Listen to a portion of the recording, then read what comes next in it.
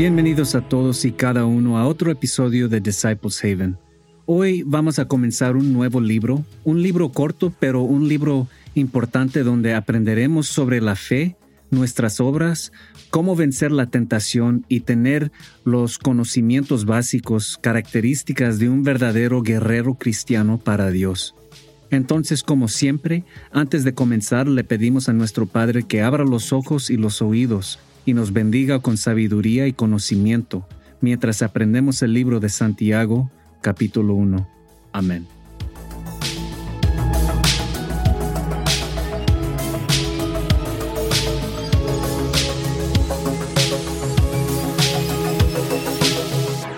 Quería empezar un nuevo libro hoy. Volveremos a Génesis después, pero quería cubrir un libro importante que creo que sienta las bases de lo que significa ser cristiano, lo que se necesita para ser cristiano. Santiago era el hermano, debería decir medio hermano de nuestro Señor Jesucristo, y escribió este libro a las 12 tribus de Israel. Pero si eres descendiente de una de esas tribus o no, no importa, porque si amas a Dios y haces la voluntad de Dios, entonces eres adoptado en la familia de Dios, porque todos somos iguales a sus ojos. Así que el libro de Santiago, capítulo 1, versículo 1, y dice: Santiago, siervo de Dios y del Señor Jesucristo, a las 12 tribus que están esparcidas, salud. En otras palabras, esto va a las tribus que estaban esparcidas por todo el mundo. Mencioné antes que la tierra de lo que ahora conocemos como Israel, 10 de esas tribus estaban ubicadas al norte de esa tierra, y las otras 2 tribus, Judá y Benjamín, estaban ubicadas al sur de esa tierra. En el año 600 AC, el asirio llevó a esas 10 tribus captivas, y unos 200 años después, alrededor del 400 AC, Judá y Benjamín también serían llevados cautivos por Nabucodonosor. Entonces las 12 tribus se dispersarían en el extranjero con el tiempo. La mayoría de esas personas terminarían yendo al norte, sobre y bajo el Mar Negro, y resentándose en varias partes de Europa. Pero otro tema para otro momento. Verso 2. Hermanos míos, tened por sumo gozo cuando os halléis en diversas tentaciones. Siéntete gozoso si la tentación golpea tu camino. Mientras estemos en este cuerpo de carne, somos susceptibles a muchas tentaciones. Desde la mentira, las drogas, la pornografía, el alcohol, el robo, el hambre de poder, el orgullo, lo que sea. Todo el mundo tiene una debilidad en este mundo. Pero usted, el hombre o la mujer cristiana, se eleva por encima de eso. Te elevas por encima de esas tonterías porque tienes a Dios contigo. Así que cuando la tentación se presente, no te preocupes. En realidad, te trae alegría porque puedes vencerla. Sabiendo esto, que la prueba de vuestra fe produce paciencia. ¿Sabes? Seré de los que admiten que tengo muy poca paciencia para muchas cosas. Muchos de nosotros, especialmente en esta época, nos hemos acostumbrado a quererlo todo, ahora y ahora. Pero tenemos que aprender a ser pacientes, y una forma de hacerlo es poner a prueba tu fe, porque te traeré paciencia. Saber que el plan de Dios está funcionando, saber que las cosas suceden en su tiempo, no en el tuyo. Aprende a trabajar con Dios, no contra Él. Verso 4. Mas tenga la paciencia su obra perfecta, para que seáis perfectos y íntegros, sin que los falte cosa alguna. A medida que vayas por la vida, si agradas a Dios, Él se encargará de que nada te falte. Sabrás estar preparado, sabrás plantificar, sabrás estar listo en todo lo que encuentres porque Dios lo hará posible para ti.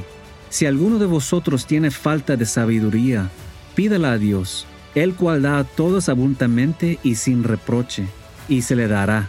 Esto significa que Dios te dará sabiduría de manera muy simple.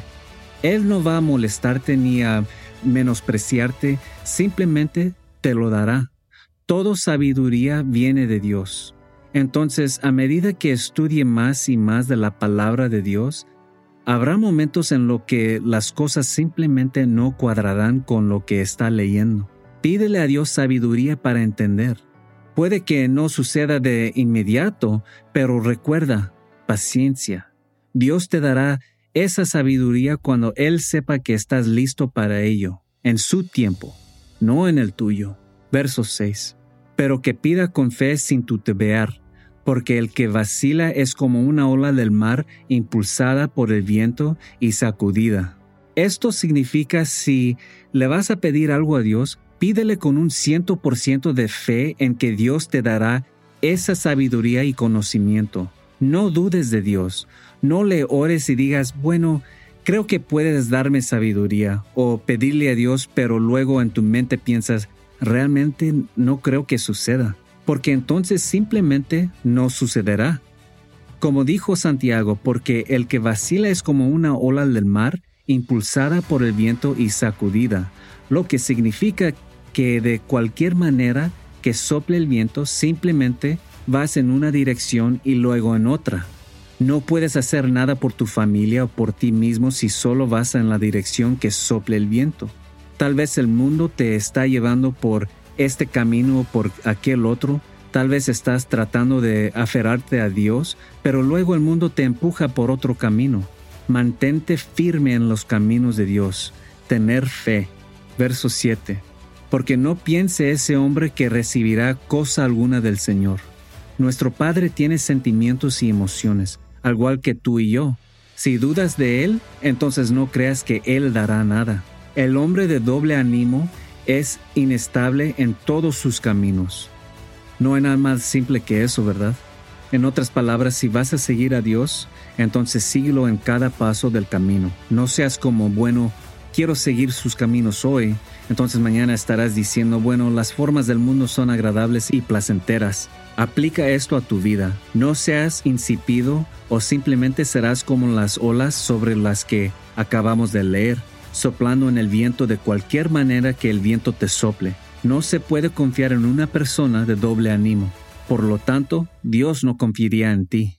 Verso 9. Que el hermano de bajo grado se regocije en que sea exaltado, pero el rico, en cuanto es humillado, porque como la flor de la hierba, pasará. Un hermano de bajo grado está hablando de personas que son humildes, gente que no tiene mucho dinero. Lo que luego pasa al versículo 10 explicando como si eres rico y eso es todo lo que te importa con las cosas terrenales, todo eso va como la flor de la hierba. Tú no eres nada. Vas a morir un día. Tu cuenta bancaria de 6 o 7 cifras no te seguiría. Se queda aquí. Esto está hablando de fijar tu mente en las cosas celestiales, no cosas terrenales. Caramba, ¿quién más nos dijo esto? En el libro de Mateo capítulo 6, versículo 19, Jesús nos dice, No os hagáis tesoros en la tierra, donde la polilla y el orín corrompen, y donde los ladrones minan y hurtan, sino haceos tesoros en el cielo, donde ni la polilla ni el orín corrompen, y donde los ladrones no minan ni hurtan. ¿Ves que este hermano de bajo grado está más concentrado en acumular sus riquezas y tesoros en el cielo que aquí en la tierra? A él o ella no le importan las cosas terrenales. Entonces, mientras él o ella está aquí en la tierra, se los considera humildes. Ahora, esto no quiere decir que si eres rico te vas al infierno tampoco. Si eres rico y le das gracias a Dios por ello, entonces es una bendición de Dios.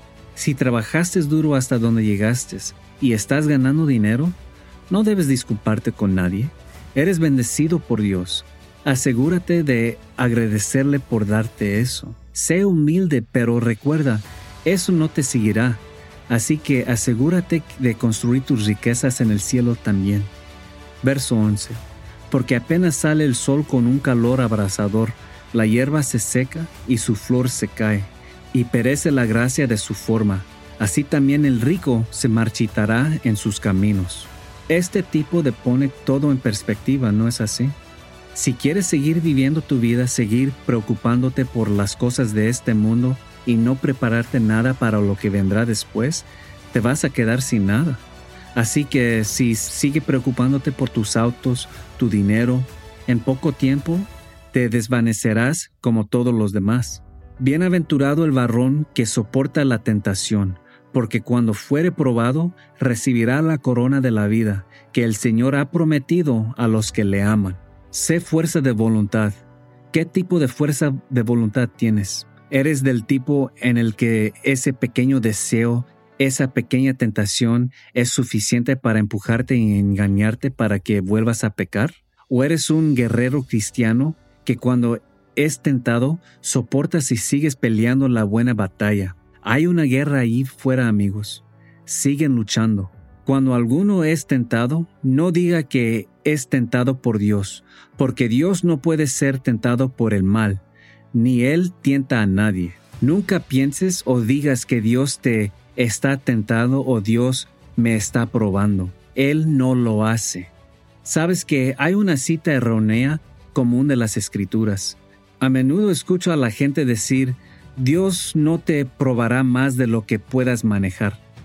Ese es un comentario tan ignorante. La gente está tratando de referirse a 1 de Corintios capítulo 10 versículo 13. Lo que dice es que tú, hombre o mujer, no enfrentarás la tentación de manera diferente a los demás, pero Dios no permitirá que seas tentado más de lo que puedas soportar. Y Él siempre te dará una salida de la tentación. Mira, hay una diferencia. El hombre dice que Dios no me tentará más allá de lo que puedo manejar. Pero las Escrituras dicen que Dios no permitirá que seas tentado con más de lo que puedas manejar. Entonces, ¿qué acabamos de aprender? Que nadie diga, Dios me está tentando o Dios me está dando problemas. Pero escuchémoslo de Dios mismo. Convierta sus Biblias en el libro de Jeremías capítulo 23, verso 33. Escuchemos lo que Dios piensa cuando la gente dice que Dios me dio cargas o Dios me está probando. Y verso 33 dice, y cuando te preguntaré este pueblo o el profeta o el sacerdote diciendo, ¿cuál es la carga de Dios? Entonces le dirás, ¿qué carga? Aún te abandonaré, dice el Señor. Y en cuanto al profeta y al sacerdote y al pueblo que dijere, carga de Dios, castigaré a tal hombre y a su casa. Dios no solo te abandonará si dices que Dios me está probando o cargando, sino que incluso te castigará a toda la casa. ¿Crees que Dios te está dando cargas? Él te dará cargas bien. Así diréis cada uno a su prójimo y cada uno a su hermano, ¿qué ha respondido Dios? ¿Y qué ha dicho Dios? Y nunca más haréis memoria de la carga de Dios, porque la palabra de cada uno será su carga, porque habéis pervertido la palabra de Dios vivo, de Dios de los ejércitos. ¿Sabes lo que está diciendo aquí? Él está diciendo de tu propia boca te estás condenando a ti mismo. Tus propias palabras serán tu castigo. Dios da sus tareas más difíciles a sus guerreros más curtidos en la batalla. Usted y los suyos van a tener dificultades en su vida por su propia boca. Verso 37. Así dirás al profeta que te ha respondido Dios, y qué ha dicho Dios. Mas ya que dices, carga de Dios, por tanto, así ha dicho Dios. Por cuanto dices esta palabra, carga de Dios, y yo los he enviado diciendo, no diréis carga de Dios. Por tanto, he aquí, yo mismo los olvidaré por completo, y los desampararé a vosotros y a la ciudad que los di a vosotros y a vuestros padres, y los echaré de mi presencia, y traeré sobre vosotros afrenta eterna y vergüenza perpetua que no será olvidada. Entonces, ¿qué aprendimos? Dios no te da cargas, no te causa tentación, no te da problemas. Quiero decir, aquellos de ustedes con niños, estoy seguro que aman con todo su corazón. Digamos que su hijo sabe que no debe tomar galletas del tarro de galletas antes de cenar, pero dejas una galleta afuera para ver si la agarran, y luego lo agarra y se lo come. ¿Vas a castigarlo por lo que tú le hiciste pasar? Tentaste a tu propio hijo. ¿Qué clase de amor es ese? ¿Dónde está la justicia en el castigo que sigue? Nuestro Dios es un Dios justo, un Dios de amor. Claro, Él nos permite pasar por la tentación, pero nunca permitirá que tú pases por más tentación de la que sabes de puedes soportar, y siempre te ofrecerá una salida.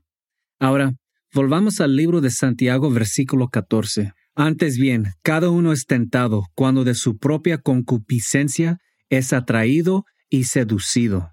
Todos en esta tierra tienen tentaciones. El diablo conoce tus debilidades. La carne conoce tus debilidades.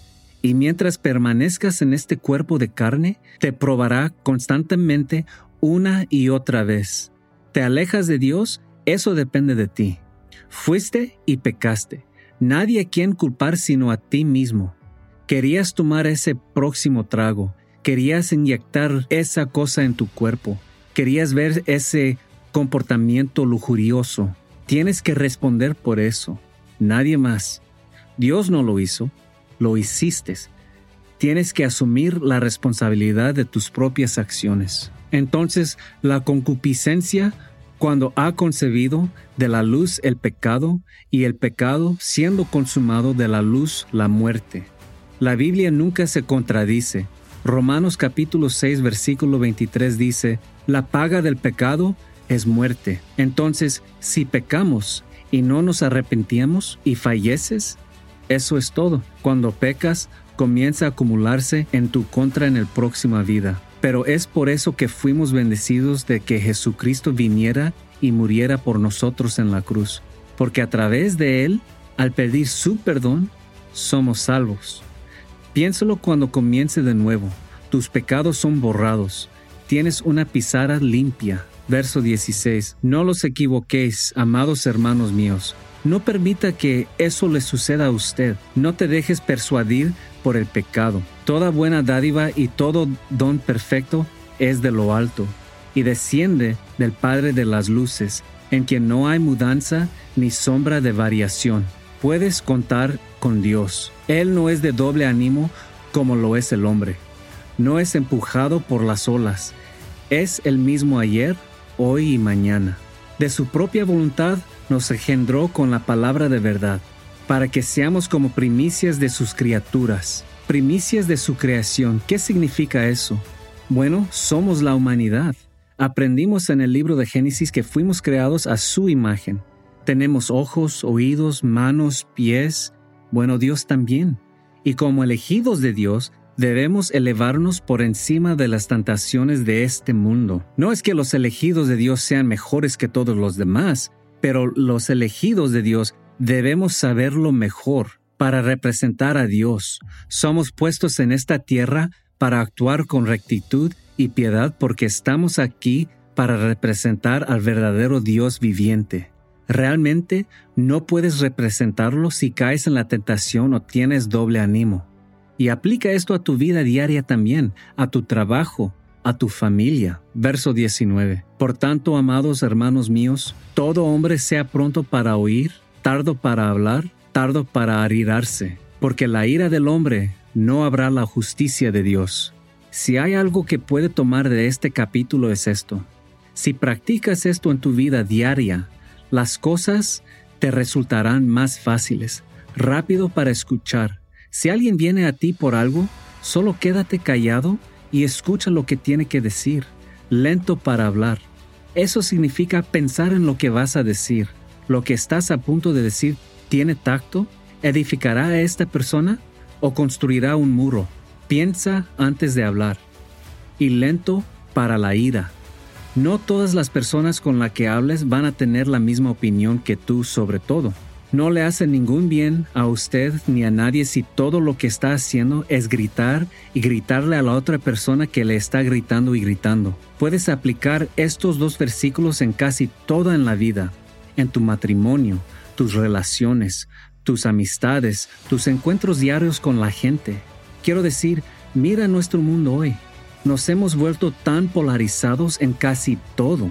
Ahora piensa en cómo sería este mundo si todos practicáramos estos sencillos pasos prontos para oír, lentos para hablar y lentos para la ira. Verso 21.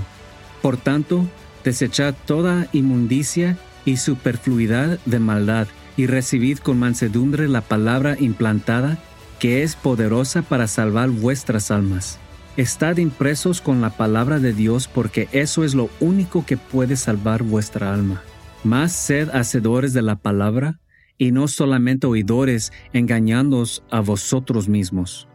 ¿Cuántos de ustedes conocen a personas así? Ya sabes, hay muchas personas religiosas por ahí, y en mis experiencias, cuando solía ir a la iglesia, algunas de las personas más hipócritas eran personas religiosas eclesiásticas.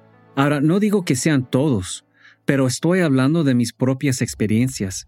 Pero al ver a estas personas yendo a la iglesia todos los domingos, cantando las canciones, escuchando al pastor o al sacerdote dar su sermón, y tan pronto como terminaba el servicio de la iglesia, regresaban a las formas del mundo, volver a la botella, volver a las mujeres, volver a los hombres, volver a las drogas, volver a hablar mal de los demás, volver a ceder a los caminos de este mundo oscuro. No seas un tonto de doble ánimo. Porque si alguno es oír de la palabra y no hacedor, es semejante a un hombre que mira su rostro natural en su espejo. ¿Qué ves cuando te miras en el espejo? Te estás viendo a ti mismo. Eres reflejo, pero no es el verdadero tú. ¿Qué quiero decir con eso? Bueno, leamos el siguiente verso. Porque se mira a sí mismo y va por su camino, y luego olvida qué clase de hombre era. Una vez que termines de mirarte en el espejo, sigues tu camino, te olvidas de ese reflejo. Así son algunas personas religiosas. Escuchas la palabra de Dios, pero tan pronto como terminas de estudiar, tan pronto como terminas con la iglesia, ¡boom! Olvidas lo que aprendiste y vuelves a la misma basura en la que estabas antes. ¿Qué estamos llamados a hacer?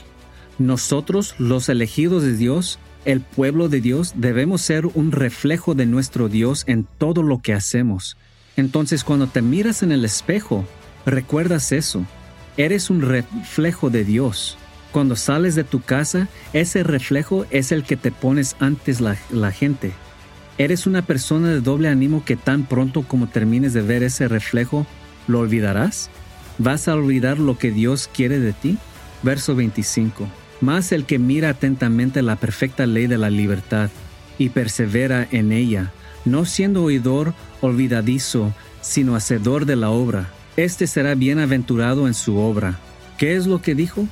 Hacer un hacedor de la obra.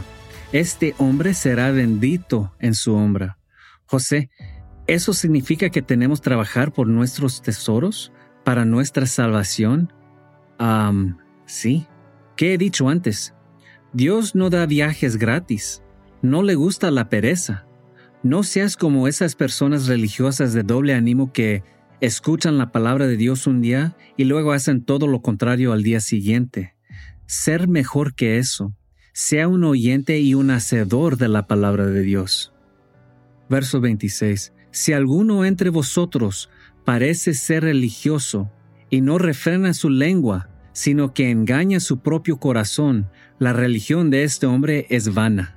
Si usted es un predicador, un pastor, un sacerdote, un asistente a la iglesia, y todo lo que hace es realizar estos conciertos y sermones motivadores, celebrando los conejos de Pascua y enseñando las tradiciones de los hombres, y nunca llega a la carne de la palabra de Dios a estudiar, la palabra de Dios capítulo por capítulo, todo es en vano. Es todo por nada. Te estás engañando a ti mismo. Verso 27. La religión pura y sin mácula delante de Dios el Padre es esta: visitar a los huérfanos y las viudas en sus tribulaciones y guardarse sin mancha del mundo. Se trata de ayudar a otros en necesidad. Se trata de compartir la palabra de Dios con otros que no lo conozcan. No solo quedártelo para ti. Comparte el conocimiento que has aprendido con otros. Por eso les digo a la gente que comparta este programa con sus amigos y familiares. Nosotros, tú y yo, estamos aquí para salvar almas. Ahora, no estoy hablando de agarrar tu Biblia, agarrar un megáfono y pararte en la esquina gritando «¡Jesús viene!». Honestamente, eso es horrible para mí. Pero de lo que está hablando es de vivir un estilo de vida piadoso.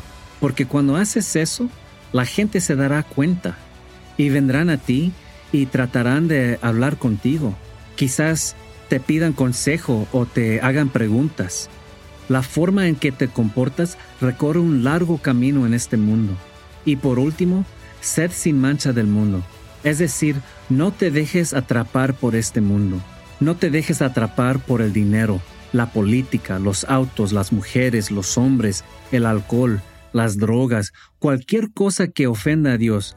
No te dejes llevar por tus propias concupiscencias. Aférrate a la palabra de Dios. Invierte en tu alma, tu espíritu. Porque esta vida se ha ido así como así. Esta vida no es más que un simple abrir y cerrar de ojos en comparación con nuestra próxima vida. Quiero agradecerles por sintonizar este episodio de Disciples Haven.